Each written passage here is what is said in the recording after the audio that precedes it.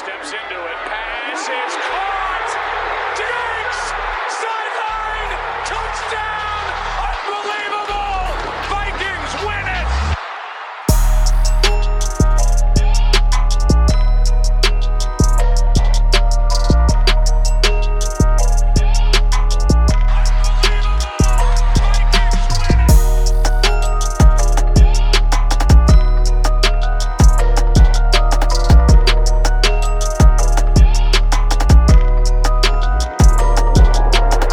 Welcome back to the Unbelievable Podcast. I am BJ Rydell, back here with my guy, Drew Mahold, and today we are taking a look at your Minnesota Vikings road matchup with the Carolina Panthers. Yes, the Vikings are facing Sam Darnold and Matt Rule this weekend with an opportunity to move back to the 500 mark at 3-3 and go into the bye on a high note, the minor winning streak, if you will, back-to-back victories.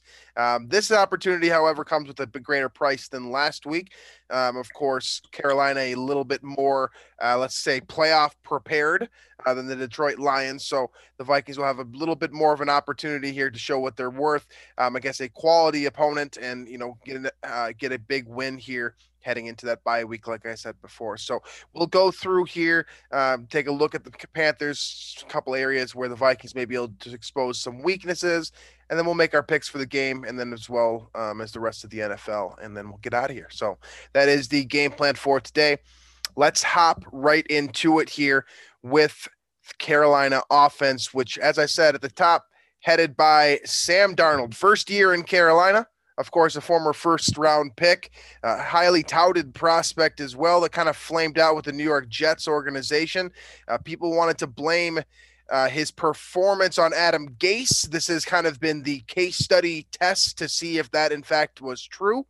And Sam Darnold, I mean, you're starting to see the talent a little bit more consistently. They're putting together some wins. It seems like he's got some chemistry with his receivers, specifically DJ Moore. Basically a brand new quarterback. We can kind of throw out the film from New York, right? I mean, yes and no. I think the last 2 weeks, you've kind of seen water find its level a little bit when it pertains to Sam Darnold. Obviously got the hot start, and that was what everybody thought right away was, well, okay, the Jets are kind of what ruined him. The last couple of weeks, it's been a little bit more ugly. He put up some garbage time numbers against Dallas in that game, but really the first couple of quarters there were kind of ugly. And then last week against Philly was another kind of weird game. Offense was not a lot to be had there by either side up until the end there for Philly. So yes and no. I think the jury's still out, which is weird to say about a guy that's in his fourth year in the NFL. But I think that's where I kind of stand on him. I don't know if he's a franchise quarterback. I kind of lean no at this moment still. But he does have the opportunity to prove us still, with Carolina this season. Obviously the hot start is great, but this is like, for example, this is a game against the Vikings, a team that hasn't proven to be too much this year at home. Like, you go in and get this win if you're a franchise quarterback to be trusted, and Sam Darnold needs to prove that. Absolutely. So a 3-2 record to start for Carolina. That kind of is the edge that I think people are excited about with Sam Darnold. He's never had a winning record before, and really it starts there, top to bottom.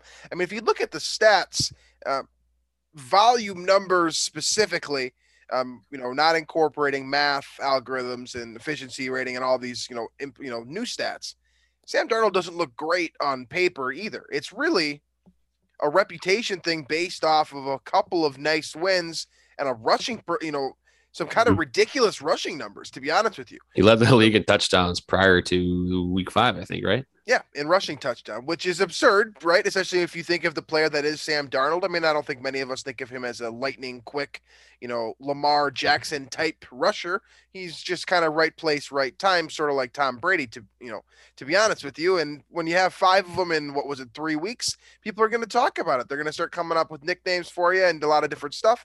And then if you don't really do anything over the next 2 weeks, all of a sudden your numbers come back down to earth and you're sitting at 1,300 yards, 6 touchdowns, 6 interceptions. And it just doesn't look that impressive anymore. That being said, he does have some weapons here in Carolina. And I do think, I don't think Sam Darnold is as good as his draft pedigree suggested one time, years ago. this is a guy that could have gone number 1 overall, right? Mhm. When I think of a player who is, a number 1 overall talent, I don't think of what Sam Darnold is. He's a good player, a quality player. I don't think he's a franchise-changing player. I don't think that he is, a la Kyler Murray. I don't think he's like Patrick Mahomes, Josh Allen, Lamar Jackson. I know not all these guys were taken, 1-1, 1-2, 1-3, whatever in the draft, but these are guys who are literally like shape-shifting their franchise, changing the culture.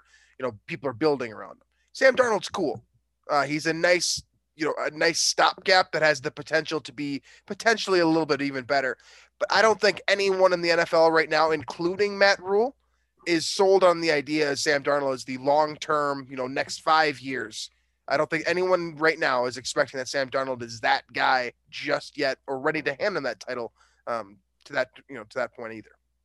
Yeah, and I mean, I do like the risk that Carolina made here, because if great risk if what they had before, for sure. Right, because if the Jets are that bad at building a team, and that's holding back Sam Darnold, and you kind of want to see if you can do it yourself and build that team, put in, you get Joe Brady in there to work with Sam Darnold, one of the better offensive minds. Suddenly, you think you might have something. You don't want to miss out on that opportunity. So I like the chance that Carolina took. I just, I like you said, I have the same doubts about his ability. I don't think he's that elite guy that will carry your franchise to contention for a Super Bowl. And I think he's in that same Kirk category where it's like he could be good at a good enough quarterback to keep you competitive for most of the season, fighting for a playoff spot. But at the end of the day, I don't think he'll have enough of that talent, enough of that game breaking ability, enough of that that next level talent to carry you into multiple playoff wins in a season and eventually the Super Bowl. So, but as it pertains to him making money and getting a big contract moving forward, this is one of those important games for him, to be honest. This is one of those that, if he's going to get that kind of big time payday where he's making 20-30 million a season, which is still realistic for him, I believe. This is the type of game that you win, because if he can come up this year with Carolina and find a way to get to 10 wins, I think right. Teams will be wanting his services. This is one of those games that you win. Yeah, so as it pertains to this individual matchup with the Minnesota Vikings specifically, you're right. This is a game that the team Carolina needs to win if they think they are, what their record through 3-4 weeks said they were, right?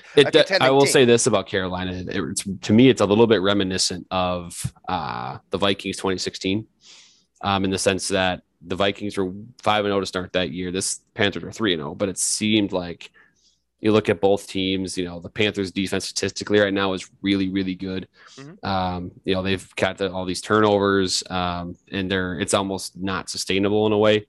The Vikings were kind of not sustainable when you look back at 2016. Obviously, all the injuries happened and that kind of took the spotlight, but they were winning games in 2016 by an unreal amount of turnovers. They were scoring defensive touchdowns every week or points on defense every week. So that in that way, this Panthers team feels like that, where offensively they're not putting up a bunch of big numbers. And I think they're going to fall back to earth as kind of a middling team, because they got hot. They played some weaker opponents to start the year, and now they're going to kind of I think it has the same vibe to that 2016 Vikings team. Yeah, it does feel like they're going to come back down to earth. And really what it comes down to for me with Sam Darnold, at least at this point, and I'm not saying that he can't become an elite quarterback or at least an even better version of what he is now, which I would say is basically an above average serviceable quarterback. I think he can improve on that. I think he can become a top tier ish. He's got the potential to do it. But as it stands right now, I think that he's a good player that takes advantage of opportunities, might make a mistake here and there that you could take advantage. But really, he's kind of like a light Kirk Cousins, where I feel like I'm always comparing opposing quarterbacks to Kirk Cousins, but he's like a light version in the sense that he's not uber talented. He's not like a scheme breaker with his arm, right? You don't need to scheme around the fact that he can beat you over the top and with these ridiculous throws like Josh Allen, Kyler Murray, Patrick Mahomes, obviously. He's not a scheme breaker in the sense where he's going to beat you laterally with his rushing ability or be able to go north-south on you when you don't want him to go north-south, like Kyler Murray, Russell Wilson, Lamar Jackson, etc. He's just kind of, that middle tier pocket passer that gives you an opportunity to win when windows open up, which means that you can scheme to stop him. And if you are able to close up some of these gaps, he requires good route running receivers, guys that can get open for him, like Kirk Cousins, where he can throw the tight window pass. He doesn't want to, though. He wants to throw that open pass that's going to give a guy an opportunity to make plays with the ball in his hand. And Matt Rule seems to agree with me because he's been putting guys around him and, developing guys around him that can do just that. And they're doing things schematically as well to get the ball out of Darnold's hands or to, kind of do something gimmicky to make you think that it's not in Darnold's hands, to set up other different types of plays. And really all this does is to set up guys like DJ Moore to go over the top, over the middle, whatever, Robbie Anderson to beat you straight up vertically and maybe once in a while on a screen, and just essentially get your playmakers involved, whether or not Christian McCaffrey plays or not. It all starts with some kind of gimmicky, weird stuff at the line that's going to set up stuff later on in the season, later on in the game, because ultimately they're not going to beat you straight up one-on-one with talent, but they can get you with some, a bit natural ability. And when they're in space, they have 3 or 4 of the best playmakers in the NFL. I'm worried about McCaffrey. I am, because it's not about him on the ground. I'm not worried about that as much. But when they split him in the slot, that's a matchup problem because he is for everyone. He is a premier route runner in the NFL, in the entire NFL, in my opinion. You look back at what he did at Stanford, and then there is enough tape on there or on him out there where he's lined up in the slot and he's still cooking guys. I mean, because they don't put a cornerback on him. The teams are usually trying to match up a linebacker with him, and most of the time a linebacker is just not going to keep up with McCaffrey. So that's where I see a concern here. If McCaffrey plays, which I believe it sounds like it's trending that way, I would be worried about how the Vikings would handle that while also keeping in check DJ Moore and Robbie Anderson, which is a kind of an underrated wide receiver duo across the league. So I will say this, that Robbie Anderson is a good player, but he also is the type of player who can disappear by himself. He doesn't need someone's help to disappear. He's been doing this basically his entire career, where if you ever had him on your fantasy team, you know that every once in a while he just kind of takes a week off. And it's not necessarily that he's actively not working hard or something like that. It's just that his performance does not reflect the work that went into whatever he's doing. He can just be a guy that's not there for an entire game. He might have 1 catch for 11 yards. He might have 7 catches for 147 yards. But a lot of the time here is my point is that you can cover this guy up schematically. DJ Moore can't do that as much. Christian McCaffrey, obviously, it's impossible. He's going to touch the ball 20 to 30 times a game if he's fully healthy. If you're a Vikings fan, you pray that he's healthy because, of course, you want, to get the team's best effort, but you hope that he's not quite there yet, and you get a mix of Chuba Hubbard as well, who's a nice player. Don't get me wrong. No McCaffrey. No one's McCaffrey. No one. He's as Le'Veon Bell in 2014, 15, as you're going to find in terms of being serviceable as both a running back and a wide receiver, and really serviceable is putting it lightly. He's really an elite at all-pro. both. Yeah, he's an all-pro between the tackle, and he's an all-pro catching the football. And when he's in space one-on-one, how many guys do you trust to get past the guy one-on-one? I mean, Derrick Henry goes through you. McCaffrey goes around you, through you, out improvises you. I mean, he's smart with the football in his hand and chooses great angles. He's just as dangerous as they come once he's in open space. And really, a lot of what they do schematically is to set you up to do that. And really, it just takes one mistake, 1 out of the 11 guys in the Vikings defense looking at you, Bashaud Breeland, to be in the wrong spot and miss a tackle. And all of a sudden, these 6-yard screens or whatever are going for six points in the other direction. That is a point I didn't consider as a screen game, especially with him. Now, I do want to mention again, Vikings defense has been pretty lights out for 10 quarters now in a row. Count this is a real test? Does this count as a real test if McCaffrey plays? Yeah, I mean, how much stock do we take away from playing? I think Cleveland was a real test. I mean, that's a pretty darn good offense. They put up 47 against LA Chargers, or 42 it was. So, I think this Vikings defense is certainly turning a corner. I'm not concerned too much about the Panthers offense. I think they'll get theirs to a degree, but I'm not worried about Sam Darnold lining up this team. I think Jared Goff and Sam Darnold are comparable in terms of how dangerous they are. I think the Panthers offense has more playmakers available, especially McCaffrey plays than Detroit had to offer with Goff. But I think that the game plan doesn't have to change too much in terms of attacking Goff, attacking Darnold. Vikings got really creative with stunts, rushing Jared Goff, got to him a few times and caused some missed throws. And ultimately, I think the only concern I had with the Vikings from the Lions game that might translate to the Panthers game is they provided a lot of opportunities for the Lions on 3rd and short. And it's keeping keeping offenses out of that 3rd and short as much as possible, which I think, comes with, that early down execution that could get a little bit better, but I'm not that worried about the Panthers offense, to be quite honest with you. And maybe it's just the confidence level I have in the defense has risen extremely over the last 2+ games here.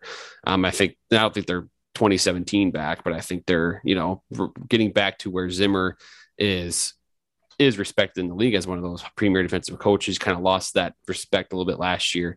I think he's regaining it now. Absolutely. So you look at the way that this entire offense is composed right across the board. We've talked about a couple of individual playmakers. We probably didn't give enough time to DJ Moore specifically, who is, in the process of potentially a breakout type season where he start being mentioned with that top 15 core receivers. But outside of him, and if McCaffrey plays, of course, it comes down to Robbie Anderson. This is an offensive line that is okay. I wouldn't say these guys are going to bully you, but they're solid. And that's kind of how I feel about Sam Darnold and kind of what we got to with Darnold as well. So what it comes down to here is basically stopping DJ Moore and Christian McCaffrey. And if you use the kind of the Bill Belichick school of thought in terms of erase the one best player from that offense, and that's going to give you an opportunity to win, Carolina is really set up to be beaten by that style, right? If you could take Christian McCaffrey out of the game, or if he eliminates himself with injury, you have a really good chance to beat this team. They have a much less likely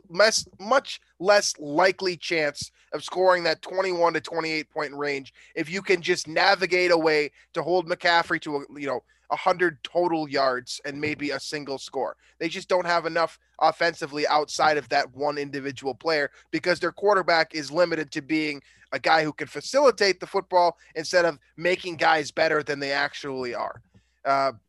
So Patrick Peterson's going to have a day, but if he can contain DJ Moore, then this really comes down to, well, Eric Kendricks, how good can you cover? Are you the best coverage linebacker in the NFL? And if the Vikings are forced into a situation where they have to put a slot cornerback on Christian McCaffrey, who's that going to be? Is it Mackenzie Alexander? Because I like those odds right now because he's playing about as good as I've ever seen him play. So McCaffrey, I don't know which guy is specifically to be the one-on-one. I think you end up using some combination of a bracket where you're zoning up and you're also putting someone on him as well, which means if you go one man in coverage, Anthony Barr, Kendricks, and McCaffrey, then you have some sort of help underneath in zone, whether that's a slot cornerback that's covering the shading an area, whether that's someone over the top to stop the wheel route going long. Basically, if you can contain him with one guy in a zone and one guy in man coverage, and then try to just essentially contain, keep everything in front of you, and you're going to have a good opportunity to beat this game. Easier said than done, of course, but that's the method to the madness here. If you can slow down Christian McCaffrey, you're going to have a really good chance here. Then, of course, it flips to the offensive side of the football where this is the kind of the third week in a row where I feel like Kirk is the better signal caller under center, right? You've got Jared Goff last week, and then 2 weeks ago was Baker Mayfield. Before that, a lot more debatable with Russell Wilson and Kyler Murray. But the last 3 weeks, the guy under center, as the better one of the two, has played for the Vikings, which to me, that signals that you should be betting on this team to win. If you have the better, most important player, I think he gives you a real opportunity to win this football game. And while this defense is good, and while there are a couple of nice playmakers on it, I do have expectations for Kirk as well.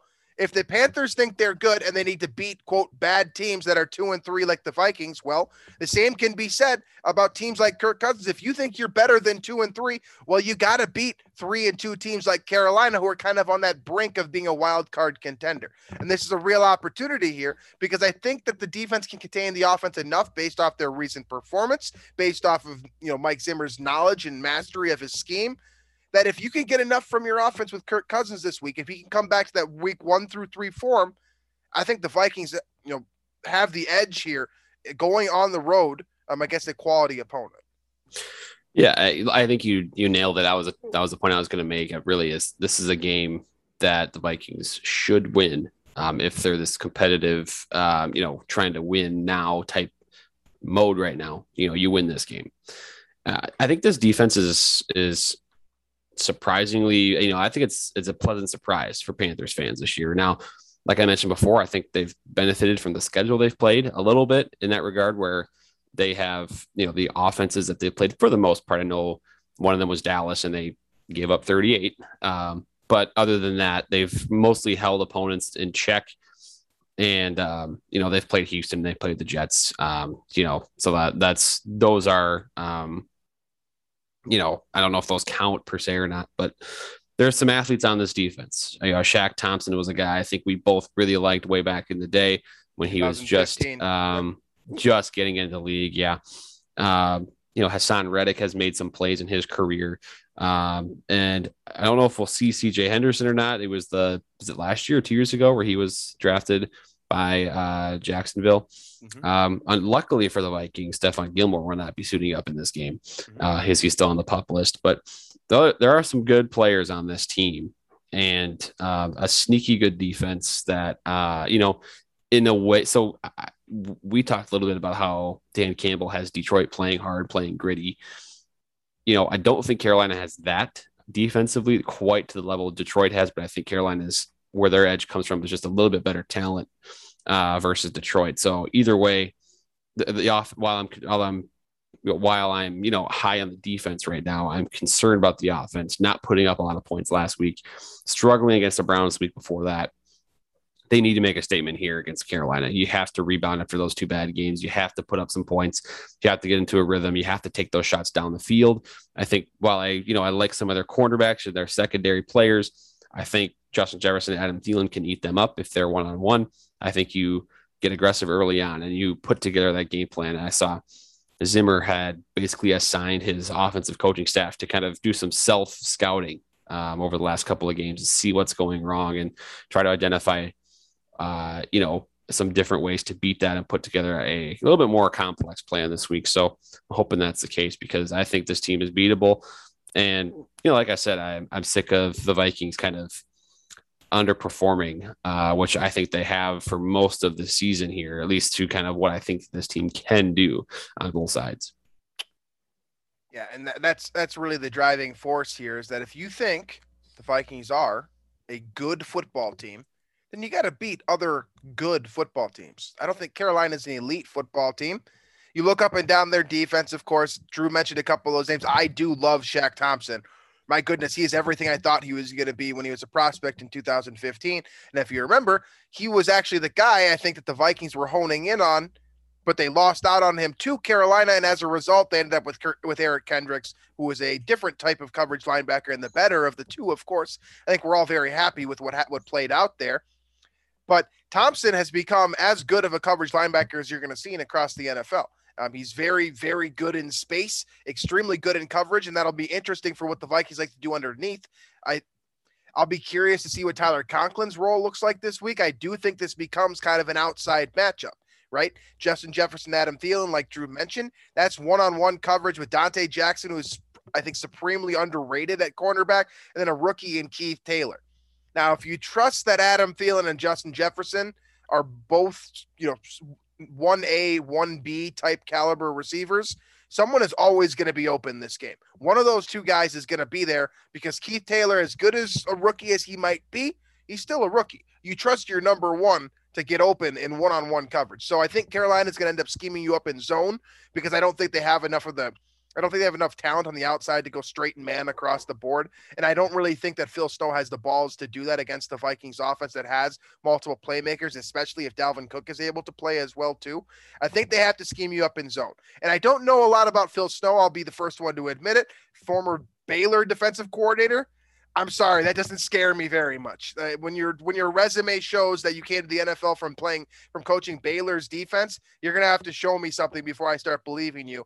They run a traditional 4-3 defense. They've got a number of different playmakers. I think the guy to keep an eye on across the entire board, if you know where this guy is, you can kind of figure out where the ball is going to flow, and that's Jeremy Chin, the safety, who kind of comes up and will play a little bit of a box linebacker role as well. You might see him at slot cornerback too. He's a dangerous player. He's a player that once he gets the ball in his hands, he can take it the distance the other direction. So keep an eye on him specifically. And he did that twice last year against the Vikings. I'm pretty sure he did. Yeah, so you should be familiar with Jeremy Chin already. But really, with the exception of him, Thompson, and then Dante Jackson. I mean, you've got a couple other nice players like Brian Burns as well as a pass rusher. I don't think he's as good as a player at the NFL level as many projected him to be, at least to date. And I think you like a couple other guys, Derek Brown, fine. Hassan Reddick, like you said, fine. But to me, it's challenging the secondary and exposing their weakness. A cornerback is only as good as the one player that he's able to cover. Like Jalen Ramsey's great, but he can only take away one player. That's it. And the Vikings are in a position where you got two, and you're not facing Jalen Ramsey this week. You're facing Dante Jackson, who's a nice player. He's not the best in the world. He's beatable. And as a result, he's going to either take out Jefferson or Thielen. The opposite side is going to be open all day long. I think KJ Osborne's probably in for some work as well. This should be a game where the Vikings should be able to go, they should be able to go vertical. They should be able to run the football. And they should be able to kind of dink and duck down the field, just dodging their way through Jeremy Chin and Shaq Thompson, I think. Just take some more shots. They're 31st in the league at they got to do 20 yards or more air yards down the field. They have to. With the personnel that they have, that's kind of what I'm watching. And I don't care if they go like over the top with it, where it's almost like a sarcastic response from Kubiak's like, oh, if you guys want me to toss it 20 yards down the field, I'll do it every other play. That's fine. Do it. That when you have Justin Jefferson and Kirk Cousins, who are arguably, I would say they're both top 5 in the league at, executing 20+ yard plays. Jefferson on his routes and high pointing the deep pass, Cousins throwing the deep ball. Why are you not using that more often? It's baffling to me. I do think that's a large part of why this offense has struggled the last few weeks. And that's the thing with Thielen too. That guy can run those deep routes too. He's not maybe straight line speed or doesn't have that quickness that he used to, but the guy is still a premier wide receiver. So that's the one thing I'm looking for in this game. The Vikings are aggressive with it down the field. Give Kirk that opportunity to unleash a little bit. I think they can really win this game. So how good of odds do you think the Vikings have to win? I think that we're kind of moving in the direction here to our picks here. I think we covered most of our bases. We didn't mention Tommy Tremble, the rookie tight end. He's been in the end zone a couple times the last few weeks. Maybe keep an eye out for him as well.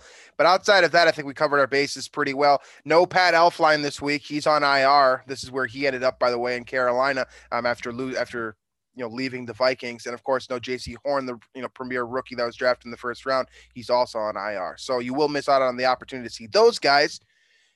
Is that enough? Can the Vikings get it done this week? I think we've given reasons for both. You've got McCaffrey potentially going to play as one of the most explosive playmakers in the league. Let's be real. None of us know if, how, when, whatever, will the Vikings be able to contain Christian McCaffrey? That's the big question here. And it's really the decisive question, because if you can contain him, I think the Vikings have a real shot. So do the Vikings get it done this week, or is there something here that could prohibit the team outside of what they did last week against Detroit in terms of just kind of giving up? If they play a full 4 quarters of football and try to drive the offense downfield and score points this week, are they going to win this football game? Do we have a reason to be excited?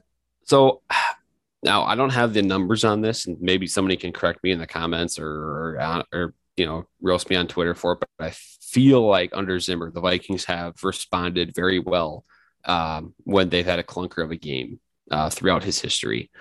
And that's more of a hunch right now, but I'm just off the top of my head, I can think of several examples where Vikings go out and get absolutely embarrassed one week, They come back stronger the next week as if nothing happened. So something with Zimmer and the way he's able to respond and manage his team, manage his staff, and get them back on the right track seems to work. And with that being said, I think they'll respond really well this week to that. I think the defense will keep up what it's doing. And I think the offense will get a little bit of a kick in the butt here, and they'll respond strongly and win this game. How much stock do you put into the momentum? I know as fans, we didn't care for the way the Vikings ended the football game last week against Detroit, right? It was a gross way to have I don't think that win. matters. I think so? I know this is a whole analytics conversation where, the analytics people say momentum doesn't matter within the game. And we're talking about game to game. So yeah. I don't think game to game, you'll see a lot of it. I think when you get a whole week of preparation in between and things like that, I don't think the momentum game to game matters. I do think there's something to be said about momentum within a game, but week to week, I think when the ball's kicked off on Sunday, I don't think any of the Vikings players, coaches will be thinking about the way the Lions game ended. I'm curious if, positively speaking, I mean, when you ride a high like that, we've seen that go in two different directions, right? Of course, with the Minneapolis Miracle, we saw what happened the next week with that. We've also seen teams throughout NFL history. I think the Baltimore Ravens with Joe Flacco and their run is probably the best example of this, where you have just highlight moment after highlight moment, and that kind of spirit, in a sense, carries you. And the Vikings, while they did win suspiciously, they also won on a 55-yard field goal, which is pretty nice, right? That's a pretty exciting way to win a game. I think they can give you a little bit of a boost. I'm kind of with you. I don't really think that's a factor here. I think the Vikings are just overall the better football team. I can't believe I'm saying that myself, to be honest with you, but I would rather have the Vikings roster composition on October, October 13th, 2021, than I would Carolina, because I think that Kirk Cousins is the better quarterback here. And to me, that's the ultimate difference, because I think the Vikings have enough defensively. They're healthy enough. Now, if you've seen the injury report, there's some scares there, and there's some things that could spiral and could, directly change his perception. But if the Vikings are healthy, they've got more pieces defensively. They're more complete offensively, and they've got better one-on-one matchups that basically, if the trenches can hold, and the pass rush has been as good as we've seen it recently. And the offensive line, I don't know if Darrisaw is going to be in there or not, but the offensive line has been a solid bright spot as well, particularly Brian O'Neill once again. But you've got some nice pieces there where I feel like you can win in the trenches this week, and I think you got the better quarterback. So to me, this is Minnesota's game to lose despite playing on the road. And it's an opportunity to get back to 500. I think the Vikings are hungry for that. And I think that ultimately, I think the Vikings are better than their record says they are. I think they're closer to being above 500 than below 500 football team. I think they kind of regress to the mean in a sense, and more, I guess, ascend to the mean in this sense. But I think they're going to be a 500 football team after this game. So I'm going to go Minnesota as well. They take this one on the road. I hope they take this one on the road. They need this one. This is a must-have game for this football team. So both of us are rolling with Minnesota. I guess I didn't think that we get there at the beginning of this week, but after talking through this a little bit, after doing my weekly research before the show, I feel pretty comfortable with this one, and I think we might be able to pull this one out. So, all right. Let's get into the rest of our picks for week number 6. Last week I went 12-4. Drew went 9-7. Cumulatively 53-27 for me, 45-35 for Drew. So I got a little bit of an edge through 5 weeks here. Plenty of time to make that up. Starting with Thursday Night Football, which on paper looks like a really fun game. And I want to say this too, that NFL primetime, specifically Thursday Night Football, which has typically been kind of an eyesore in recent years, has been excellent this entire year. Every matchup, even the Jaguars on Thursday Night Football against Cincinnati, that ended up being a really fun football game. So props to the NFL for, I don't know, I don't think they did anything, but this is a very balanced league this year, and it's providing a lot of fun primetime matchups. And I think that's what Tampa Bay and Philadelphia is going to be. While Tampa Bay is, of course, I think the definitively more Super Bowl ready football team, Philadelphia's got a lot of fun talent, and they've got a lot of fantasy talent too. In terms of fantasy matchups, Jalen Hurts is a lot of fun to watch in that regard. Devontae Smith, the rookie, of course, has been excellent. And then he gets to go up against Tom Brady and every single asset that he's got working for him, except for Rob Gronkowski. It should be a fun one. Yeah, I'm hesitantly picking Tampa Bay. I've seen a couple of things about Tom Brady in primetime games lately, and it's not great. I think it's something like 10 straight where his team has not covered the spread in primetime games. So something to watch if you're a gambler. Now, this is straight up. So I'm going to go ahead and take Tampa straight up. But I do think this will be a close game if that trend continues. Yeah, I'm going to take Tampa as well. I think ultimately what this comes down to is I feel like I know who the Tampa Bay Buccaneers are, and they're 2020 NFL champions, whereas Philadelphia, I'm not sure. Like some weeks I think they're terrible. Like I think they're a top 5 pick team. They were terrible for 3 quarters last week, and then they showed up and they won a game they probably shouldn't have. Exactly. So I don't know who they are, and I think I know who Tampa is. So I'm going to pick Tampa, their safer pick here. So both of us are rolling with Tampa on Thursday night, which brings us to Sunday in London, I believe. Dude, I've been seeing a lot of jokes about this lately on Twitter, and it's so true. Like London's got to sue for the matchups that they're getting. I did see the stat. I think this is now the 28th game in a row. Well, I think there's only been 20. This is the 28th game in London, I believe, of the NFL London series. And not once has it featured 2 teams with a winning record. Yeah, and that's exactly what they're going to get again this week. Last week, of course, Atlanta and the New York Jets, which proved to be relatively exciting, if you're like that, right? This week, you get Miami and Jacksonville. Urban Meyer going to London. That's just what the NFL needs right now is for another story to break about something happening in London. You got 2 bad football teams. Tua Tagovailoa does return to the matchup here. I think it's a real opportunity for Trevor Lawrence to get his first win as a professional. He's 0-5 to start. Does that happen this week? Yep. I got Jacksonville just because I think eventually they're going to win a game. And Miami just isn't very inspiring right now. It's kind of sad, isn't it? Because Miami was really like the last 2 years, I felt like they ended on a high note and they were trending in the right direction. But the one move that really mattered for them, picking a quarterback, appears to have failed. I think the jury isn't out just yet on Tua, but he's got to stay healthy and he's going to start making some bigger plays. And it starts this week here against a bad team. I'm going to take Jacksonville as well. I think it's the trendy pick, right? Lawrence needs a win. He's been playing better football lately. I don't think that Miami forces as many turnovers as the traditional defense. I think he gets it done this week. He gets his first win. Jacksonville for both of us. All right. This is primetime caliber in terms of NFC North opponents, that is. Green Bay and Chicago face off at Soldier Field this week. Aaron Rodgers statistically dominant against the Bears. Justin Fields statistically the only rookie quarterback with a winning record so far this season. Should be a pretty fun matchup. I think Chicago's improving. I still have a lot of questions, though. Yeah, the Packers are winning this game. Packers look, they struggled last week at Cincinnati. Fair enough. They'll win this game. It took how many missed kicks from Crosby for that to even be a game. So give me the Packers. Yeah, I'm taking Green Bay as well. I'm not really sure who Green Bay is yet, but I know they're a good football team. Right, I just don't know if they're a top 5 football team. To me, they're more in that 6 to 8 range right now than in that same range with, the Chargers, the Bills, etc. But this is the type of game where it really matters in terms of winning the division, right? If you can deal a blow to the Bears right now, you're basically cruising to the NFC North title unless the Vikings find a way to win against Carolina this week. So I think it's a game that they don't need to have. But I think it's the type of game that Aaron Rodgers needs to have. And I think we're going to get an Aaron Rodgers traditional performance against Chicago. Oh, yeah. And I think Green Bay is going to win this one pretty convincingly. So honestly, Justin Fields, it's just not good enough to keep up just yet. I don't think it's the week that he becomes that guy either. So Aaron Rodgers and the Packers for me. All right. Next one here, Joe Burrow heads to Detroit. Now, I kind of feel bad for Detroit at this point because they're playing well enough to win, even if the teams that they're playing against are not playing great football, Baltimore, Minnesota specifically.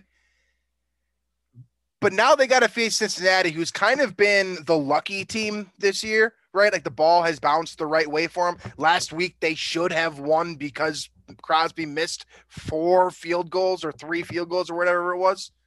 I think they should get out of Detroit with the win. But at some point, the bounce has to fall back to Detroit, right? Like they got to get a win at some point. That's the way you explain that too. I didn't think back like Cincinnati, like even that Jacksonville game should not have won that one. They were trailing most of that game, got a couple lucky bounces. They've gotten superhero performances for Burrow to dig them out of some holes this year. I'll go Cincinnati here, reluctantly again, because I do like the kind of the energy and the grit that Detroit's playing with, but I'll take the Bengals here. Yeah, I'm going to take Cincinnati as well, but I do think this is the type of game where if you're going to like money line, I'm taking the Bengals, but maybe the spread, I might take Detroit because I mean, they got to win at some point, man. Like they're fighting hard enough to win. They just don't have the talent right now. And I hate to say that to Dan Campbell because like I feel like he knows, like he's doing enough to win football games and he should be the coach next year. But they just don't have enough right now. They need like 2 years of draft picks before we can really judge who they are. And unfortunately, Cincinnati went through this process like 2 years ago, and this is the product. And I think it's better than Detroit right now. So give me Cincinnati as well. All right. Next one here is Houston at the Indianapolis Colts. Just a couple of years ago, this was a really fun matchup, right? Deshaun Watson, Colts being one of the premier defenses, generally getting very good quarterback play as well. Now it's kind of boring, man. Like I say, this is a traditional AFC South. I'm an NFC North fan, so I don't really care type of matchup for me. It's the Colts. The Texans are just mean. They got everything they could out of Davis Mills last week, and the Patriots beat them. So I got the Colts. Yeah, and the Colts looked really good, by the way, against the Ravens. So yeah, but they still find a way to lose, and find a way to lose. Still find a way to lose that football game against the Ravens when. Let's be real. They should have won that one too. I'm going to take Indianapolis here. They're the better football team. I don't really need to speak more to that, but I keep an eye on it because I think Indianapolis is kind of one of those bad luck teams this year as well. All right. The next one here is the Rams and the Giants.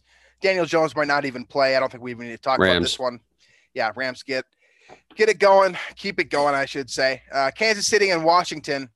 I think that this is the type of game that generally we'd kind of overlook and just say Chiefs. But like, I do want to make a note that if the Chiefs lose this one, they're in real trouble. So, like, is it possible that Taylor Heineke upset the Chiefs?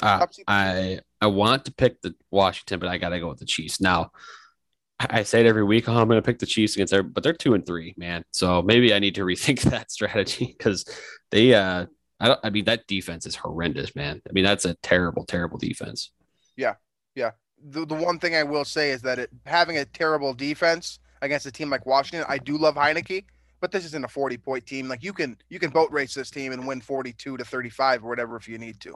So I'm going to take Kansas City as well. I mean, I still think they're a top 5 team in the NFL. They got to work some things out defensively, like you said. But against Washington, even on the road, just get out of there without any injuries, man. I pray for that. So Kansas City for both of us. All right, next one here might be the best one on the docket for the weekend. That is the Los Angeles Chargers and the Baltimore Ravens, which should be really fun coming off of 2 highly intense matchups in which both of those teams were able to clinch a victory. Of course, Lamar Jackson on Monday Night Football coming back down 22-3, probably saving a lot of your guys' fantasy matchups as well, or killing you if you had to play against him, Mark Andrews, Marquise Brown, etc. And then on the flip side, you got Justin Herbert, who really looks the part right now. I mean, this guy looks like an MVP. Everything that people were concerned about, he seems to be proving wrong. And he won maybe the most entertaining game of the football season last week against Cleveland by a score of, was it 47-42 or something like that? Ridiculous game. One of the most fun football games I've watched all season long. And I think this one should be a good one as well. So you get a full-on, basically MVP candidate versus MVP candidate in Herbert, Jackson, and the rest of these playmakers on both sides of their teams. I'm taking the Ravens. I mean, this is mostly a pick the team at home game. That's really the only reason here. I think these teams are very evenly matched. A lot of firepower on both offenses. Defenses have a lot of talent. It can create turnovers. But I'll just pick the home team for the sake of that's really the only advantage I see in this one. Have the Chargers convinced you that they're not the old Chargers that loses football games in horrendous fashion yet? Maybe that's how this game ends. I guess we have yet to see something that bad this year. Like they held their own. I feel like that first game against Washington is probably one the old Chargers would have lost, but they held strong and took that win. So I don't know. I mean, I guess I'm kind of getting past that slowly but surely. I think I'm past it. I do have concerns with Tristan Vizcaíno still being employed. I think he's missed a couple of extra points and a very key one last week specifically. I'm going to roll with the Chargers here. I'm going to ride this hot streak. I think they're a great football team, top to bottom. Derwin James, really, really fun. Glad to have him back in the NFL this year, playing 5 positions this season, by the way. Crazy football player, just absolutely insane. So I'll take the Chargers. I think this will be the most fun matchup of the week, potentially. I'm glad that we're on the opposite sides of it. Next one here is probably the greatest contender for, other matchup that you should watch, and that's Arizona at Cleveland. Baker Mayfield, Kyler Murray, of course, 2 former Oklahoma Sooners. They've got fun offensive players all around here. Superstars from DeAndre Hopkins to Odell Beckham Jr. I mean, this is a star-studded game with a lot of high-profile players from high-profile universities matching up in a, I don't want to say this is, a Super Bowl preview, but if it were 2 other teams, if this was, a Kansas City that was 5-0 and, the Buffalo Bills who were 4-1, we'd be talking about AFC Championship preview. Yeah. This feels like that same type of thing. It's just no one really believes Cleveland and Arizona is real. This game gives them the opportunity for both teams to say, hey, we're for real here. Like, we're not just joking around.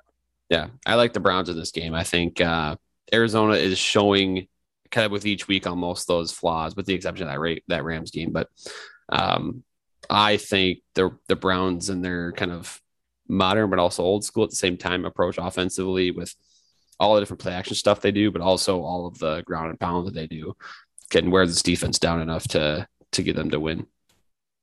I'm going to take Arizona. I don't really have a good reason for that. I think Cleveland played really well last week, and kind of the questions that we were asking just 2 weeks ago about Baker Mayfield aren't as present anymore, given what he was able to do last week. I know he didn't win last week, but a great performance nonetheless in keeping his team in action. I believe he was the first quarterback ever to, lead his team to 40 plus points without a turnover or something like that and still lose. So he's due, right? The odds are in his favor, but I'm going to take Arizona this week. It's just a hunch. I don't really have something to support that. I'm just going to take Arizona to move to, continue being the only perfect team in the NFL this season. All right. The next one here, boy, the Las Vegas Raiders, what a week that they have had. And they get to head to Denver to play in the high altitude against the Broncos this week, a division opponent and division game that they really, they're falling right now. They're floundering on the football field, off the field. We've all read the reports, and things are probably very challenging for that organization this week. Are they able to get a victory on the road against a quality division opponent to propel them back into the right direction in that AFC West? Of course, Kansas City, Chargers, and the team that they're playing this week are all in their division as well. They need this one, and it's not exactly a great week. Yeah, I'm going Denver. I can't see this Raiders team mentally ready for this one. So give me Denver. It's that, and it's also just the sheer fact that when you swap out a coach, like, you're going to try to employ something that's no longer there, right? Like, you don't have enough time to transition into what the Raiders are going to be doing offensively for the rest of the season, in 3 days. John Gruden literally left the building 72 hours ago as of this recording. They just haven't had enough time to prepare. I don't think that they're ready for a matchup against a defensive nightmare type team, Vic Fangio defensive team. It would be great if Vegas is able to get a victory here. I wouldn't bet on it. I'm also going to take Denver. I think it's the safer pick this week. But given kind of the situation that these players have been undeservedly forced to go through with their organization this week, I feel like you're rooting for Vegas to make the most of this opportunity, but I just don't see it. I'm going to take Denver this week. I think they're the safe pick. All right. Next one here. Great matchup for national audiences, Dallas and New England. This will be a pretty darn good money going to be here. That a lot of jerseys sold in this matchup. That and Jim Nance and Tony Romo will for sure be on this call, right? It's a CBS game. That just screams a Nance Romo matchup. That's 325 too. Yeah, yeah. It's a 3:00 game. You got the Cowboys, Romo's ex team. You got the Patriots. I'm going Cowboys here though. They're the better team, and I don't see. That offense is on fire, and I don't see even Belichick slowing them down. Yeah, this is a reputation primetime matchup. Dallas deserves to be there. New England, you're not really a good football team anymore. So I think Dallas trounces them. I know people are excited to watch the Cowboys and all their offensive playmakers, but this really isn't like a balanced matchup. If the Cowboys lose this one, we're talking next week about who really are the Cowboys. If they win this one, well, they're kind of they got in a little bit of a cakewalk through their division at this point, given what's happened with Philadelphia, Washington, New York in recent weeks. So they need this one, and I think they should get it too. So I'm going to take Dallas. All right, last two here, Sunday Night Football. This is gross. I didn't even see this one. Seattle and Pittsburgh is our Sunday Night Football matchup. Geno Smith. Yeah, Geno Smith. So unless you got fantasy players or you're betting, this is probably one that you could miss, I think. No Russell Wilson, as Drew just said. Ben Roethlisberger basically looks like he's not there. Juju Smith-Schuster believes out for the season with a shoulder injury now. I mean, I'm taking Pittsburgh, but I'm with you. I might not watch this one. Yeah. If you're going to skip a Sunday Night Football game, this is probably it. I'm going to take Pittsburgh too. Do I have to say more than I don't think Geno Smith's a good quarterback and that Pittsburgh's a good defense? I think that's enough of a reason to lean Pittsburgh in this one. I'm going to take him. I think Seattle might be toast. I think they're cooked. They're in real trouble without Russell Wilson. All right. That leads us to our Monday night matchup here. This should be a fun one. Bills Titans. Your favorite AFC team, of course, one of the most exciting teams in football as well, with the Buffalo Bills and Josh Allen. Stephon Diggs only had 2 catches last week. I think he's under 5 catches in the last 4 weeks too. Kind of waiting for a tantrum there. I'm kidding, of course, but Bills. I traded for him in fantasy. I'm buying low, so I'm hoping that and this Tennessee defense might be worse than Kansas City. So because of that, I'm taking the Bills. I like the Titans. I like what they do, but that defense just every week gives me more reason to doubt them. So. I'll take the Bills. I'm going to take the Bills as well. My analysis of this game is basically a simple question, and then is that: do you think the Buffalo Bills are the best football team in the National Football League right now? So I thought they were frauds before last week because they hadn't beaten a starting quarterback this year. Then they go to Kansas City and kind of shut down that offense pretty easily, and of course they're putting up points without a problem. So they're up there. I think honestly it's a debate between Buffalo, between Tampa Bay, and between Dallas. I think those are the 3 teams that I think are up there. I'm not buying Arizona yet. Fair. And I think Kansas City's defense needs to step up a little bit before I consider them anymore. Yeah. I think Buffalo's right up there. I mean, I personally, if I was making power rankings, I would say that Buffalo is the team to beat. And for that reason alone, I mean, that's why I'm picking them. I think they're the best team in the NFL. Why would I not pick them? Right. So that's my rationale behind this one. I think that this game goes a long way to proving that you are, in fact, the best team. I mean, Tennessee's not an inferior opponent. Derrick Henry scored 3 touchdowns twice this year, and he's well on pace to have another 2,000 yards rushing. So this is not a walkthrough game for Buffalo, and they're going to need to have to play well offensively and then find a way to contain that beast to get the W here on Monday Night Football. But I do think they are the best team right now. I would pick them to go to the AFC Championship and potentially the Super Bowl at this point in the season. So that rounds out our picks for the week. Any last thoughts? Something we missed? Something that exciting that you want to talk about real quick, or what's up? Nothing. No. This is really, I'm watching this offensive kind of game plan here, take some shots down the field. I'll be very upset if they reserve back or kind of retreat back to this kind of reserved game plan of the check downs and the short dump offs. I know it's a pretty standard concern throughout the league, where I think a lot of fans feel the same way about their team's offense. But I think especially when you have a Cousins and a Jefferson to use, you kind of use them. So that's, I guess, a final parting thought is just get more aggressive offensively, because I think they're missing out on a lot of opportunities. Absolutely. And really, you need to take advantage of those opportunities this week. This is the opportunity where you need to make that switch, right? So let's hope the Vikings do that. And then if they do, I'm giving them a real chance to win. Both of us are riding with the purple this week. We're expecting or believing that this team's going to get a W here on the road and move back to that 3-3 mark, head into the bye, get healthy, and then potentially begin anew with Dallas in a couple of weeks here. So got to get through Carolina first. But this is a real opportunity for the Vikings. Let's hope they get it done this weekend. In the meantime, make sure to check out the rest of the Climb in the Pocket network. You can listen to iTunes, Stitcher, Google Play, Spotify, wherever else you listen to your shows. There's live shows on the network as well. Plenty of podcasts between multiple different creators as well. So if you don't like us, you might like someone else that's creating content within the Climb in the Pocket network. You check us out on YouTube if you prefer to watch this content. We are available there as well. And make sure to check out the Daily Norseman. Every single day they're providing insight, analysis, news updates, where to watch, etc. It's basically all the content you need in one place. And you can drop us a comment on that in that comment section as well to get through to us. We like reading those and enjoying your thoughts. So thank you as always for listening to the show. Let's pray for a Vikings victory here, and we will catch you guys next week.